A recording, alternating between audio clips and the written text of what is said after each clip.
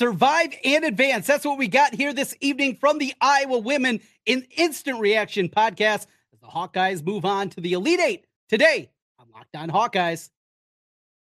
Our Locked On Hawkeyes, your daily podcast on the Iowa Hawkeyes. Part of the Locked On Podcast Network, your team every day.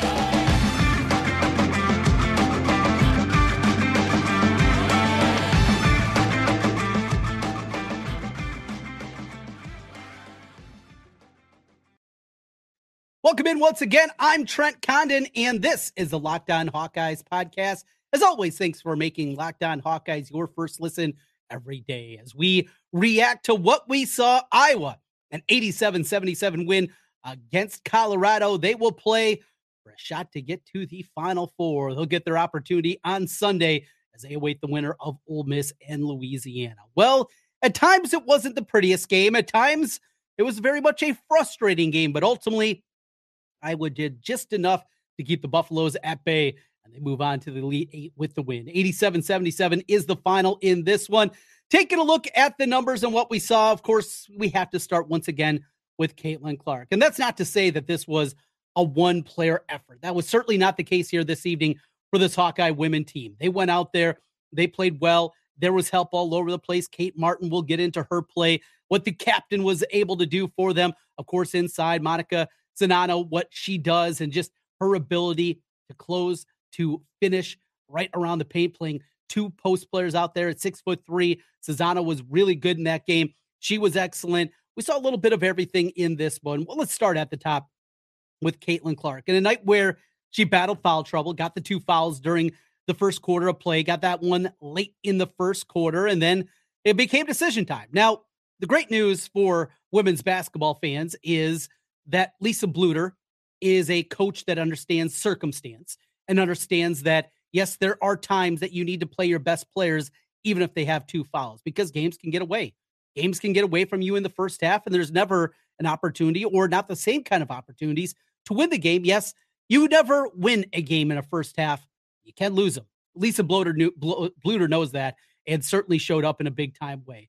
Iowa kept them at bay, but raced out to that early lead. What was it? 14-5, I think it was.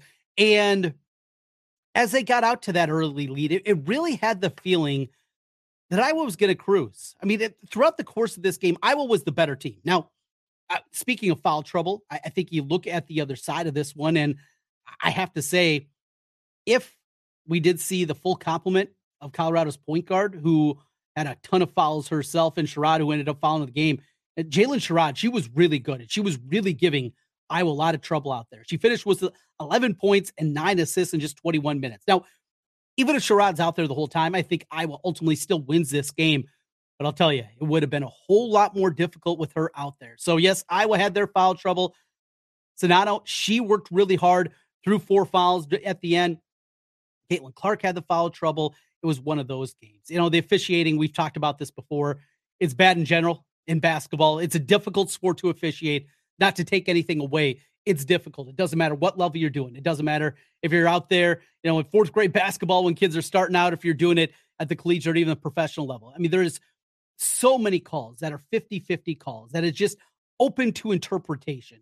Fouls seemingly every time down the floor on what you're going to call and what you're not and what you're going to let go, that it is difficult. But this officiating crew was another one that didn't exactly have the best night. Good news is Iowa found a way to get it done. Caitlin Clark in control. Some of the passes that she made, in fact, some of her best passes ultimately turned into turnovers. I mean, there were a couple of beautiful bounce passes she had through the lane. One I remember that was fumbled off the hands of Warnock. Just probably didn't see it until it got up to her a little too quick. So many great plays, though, in the game. Her passing was outstanding. The one throw from the corner, going across the rim from the corner and dumping it inside. I think that one was also to Warnock, who finished for the bucket. So good. It felt like in a game where she has 31 and 8, battle foul trouble, didn't play the amount of minutes that we're certainly used to seeing for Caitlin Clark. It almost felt like she left a little bit out there on the floor. Now, she played 36 minutes ultimately in the ball game, but maybe even could have been a little bit more. And that just shows you exactly where we are with Caitlin Clark, where she has a performance like this and said, hey, maybe it could have been a tick better. It's unfair, but it's the reality of Caitlin Clark. She had 4 turnovers in the game, 31 and 8, along with 3 rebounds, a couple of steals in the game, had the beautiful run out and the finish. great performance out of her. And of course, the dagger late that put the game away as Iowa moves on to the Elite Eight. First time since the great run with Mega Gustafson and company. Fifth time in program history that they will be in the Elite Eight as they try to chase down their second Final Four, first since 1993, 30 years. That's the last time they were there. And I have some numbers about that we've talked about. Well, we will get into that more as things go on. Continue. Kate Martin, such a leader. And there's a reason they call her the captain. And it's just those leadership qualities, the big moments. She is there. Offensively, it's hit or miss at times, inconsistent, I would say, as a scorer, but she just does so many other things that are so important. And then how about the game plan coming out in the second half after Colorado? The way they stayed in the game in the first half was from Denmark, Frida Foreman. Now, Frida Foreman, we talked about when we were scouting this game. We mentioned what she did in the first round. She had 21 points in that one, had 9 against Duke. We knew that of everybody on this team, she was the one that could fill it up the best. She was the one that could score at the highest level. She came out on fire. And what do? They put their defensive stopper on her. So Gabby Marshall comes over, for all intents and purposes, shut her down in the second half and completely changed the complexion of this game. Colorado kept coming, kept getting closer and closer, kept chipping away.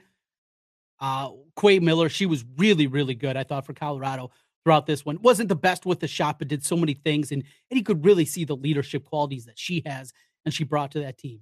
I was impressed by that Colorado team. I think they were even a little bit better than I anticipated.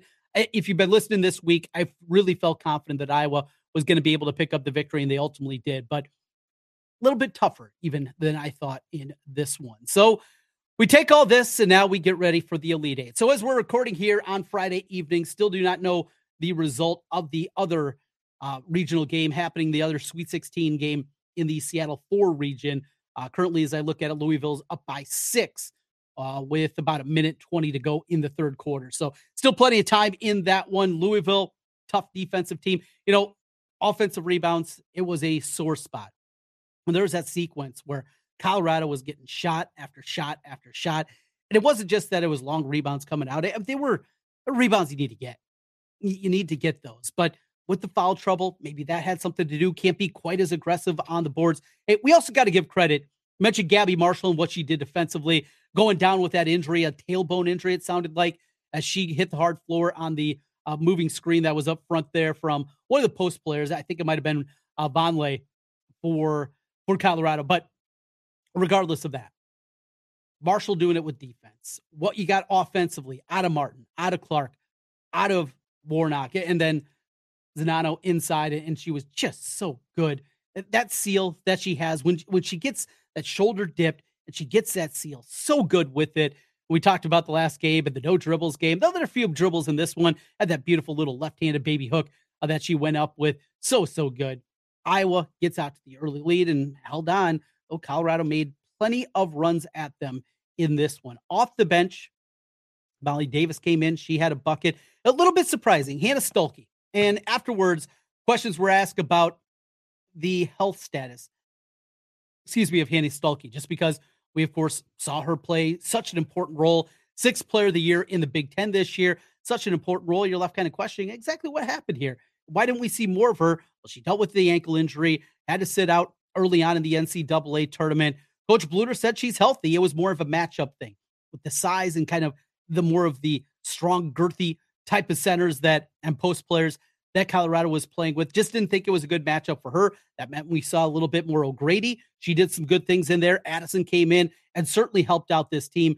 Good to see. She's got the size, 6'4", good solid frame to her. And she's going to be a player. Maybe again, we're going to have to see get some minutes if they're going to ultimately get there and get to the Final Four. It's a fun one. We're looking forward to the next one coming up on Sunday. This is an Instant Reaction podcast. We'll pause for a moment. Back with more in a moment.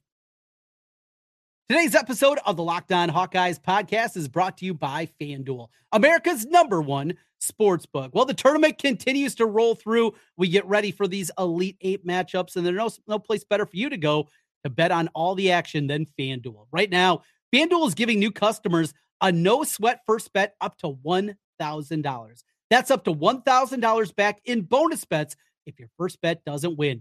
Just go to FanDuel.com/LockedOn to sign up today to claim your no-sweat first bet. Then you can wager on everything money line, point spreads, which team will be cutting down the net. It's an app that's safe, secure, and it's super easy to use. So don't miss your shot at a no-sweat first bet up to $1,000 when you join FanDuel today. Just go to FanDuel.com/lockedon to sign up. Make every moment more with FanDuel.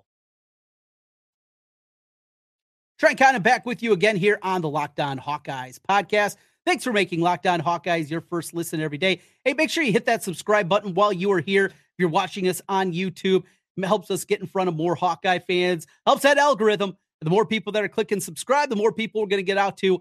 More Hawkeye fans are going to find us as we got tons going on. Iowa women playing in the Elite Eight on Sunday. I believe I saw it was Sunday evening. It'll be the tip on this one. Didn't have that confirmed. I just maybe saw it in passing as I was scrolling on Twitter. Apologies. You know where to find it, right? We'll have the information out there. You'll be able to find it a myriad of different ways. But against either Ole Miss or Louisville, going to be another physical game, going to be another tough team that's going to play a similar style to what we saw from Georgia, what we've seen against Colorado, what we saw in the past against Maryland. These kind of teams that are going to play out there, and they want to turn it into a slugfest, right? And that's what I was going to see on Sunday, I believe Sunday night for that one. So we talked about the team, what we saw individually, the game plan, the scheme, what Bluder did, changing things up, going with Marshall, trying to keep players out of foul trouble. I mean, there was a lot of balls in the air here for Lisa Bluder, and she was able to jug them just masterfully, as she does seemingly every time. And you think about, what this means. Getting to the Elite Eight, last time they were there, it was a blowout as they were just run off the floor by Baylor. You're anticipating a different result. Though Iowa that year was also a number 2 seed, the gap between Baylor and everybody else was pretty significant. We saw that show up on the court on that day. This one, though, Iowa's going to be favored.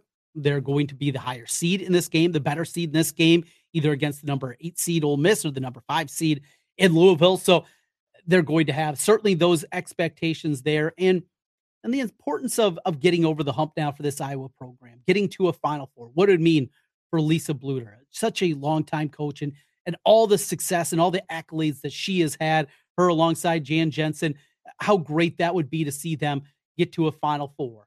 We saw it show up also tonight, the fan base in Seattle, and how many people were there and how many people in black and gold. Now, I know, yes, both teams were in black and gold, but you could hear it. I mean, it was a decided majority for Iowa and the people rooting for them. And in a basketball town in Seattle, where, yes, they lost the Sonics, but women's basketball means a lot in Seattle with Sue Bird and Hannah Stewart and what they have done and what that organization in the WNBA has done success-wise throughout the years and how they've been supported in the city of Seattle. Really, really cool to see the amount of people in the building, the lower bowl filled up, that open up the upper deck. It was really cool to see that show up and the people show up to watch Iowa women's basketball. If they do punch their ticket and if they do make their way to a Final Four, just think of that caravan heading down I-35 and making their way down to Dallas. Yeah, it'll likely be South Carolina waiting there for them in the opening game. But you know what? Getting there for the first time in 30 years, just how incredible that would be for women's basketball in general. Hey, we got a ton going on here on Locked On Hawkeyes. Brody Breck made a decision I've been hitting at for months here on Locked On Hawkeyes. He is going to give up football. He is going to dedicate his time now completely to baseball. It was the right move. We will talk about that. Certainly more. The transfer portal is open in college basketball. A lot of moving parts on the men's side. We're going to be breaking things down over there.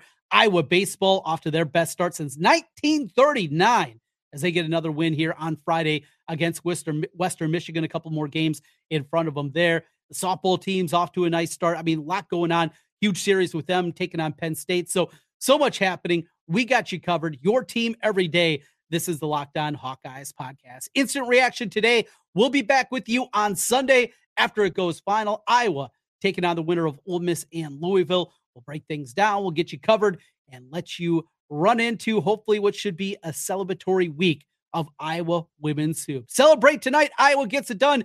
87-77 over Colorado. We'll talk to you again soon here on Locked On Hawkeyes.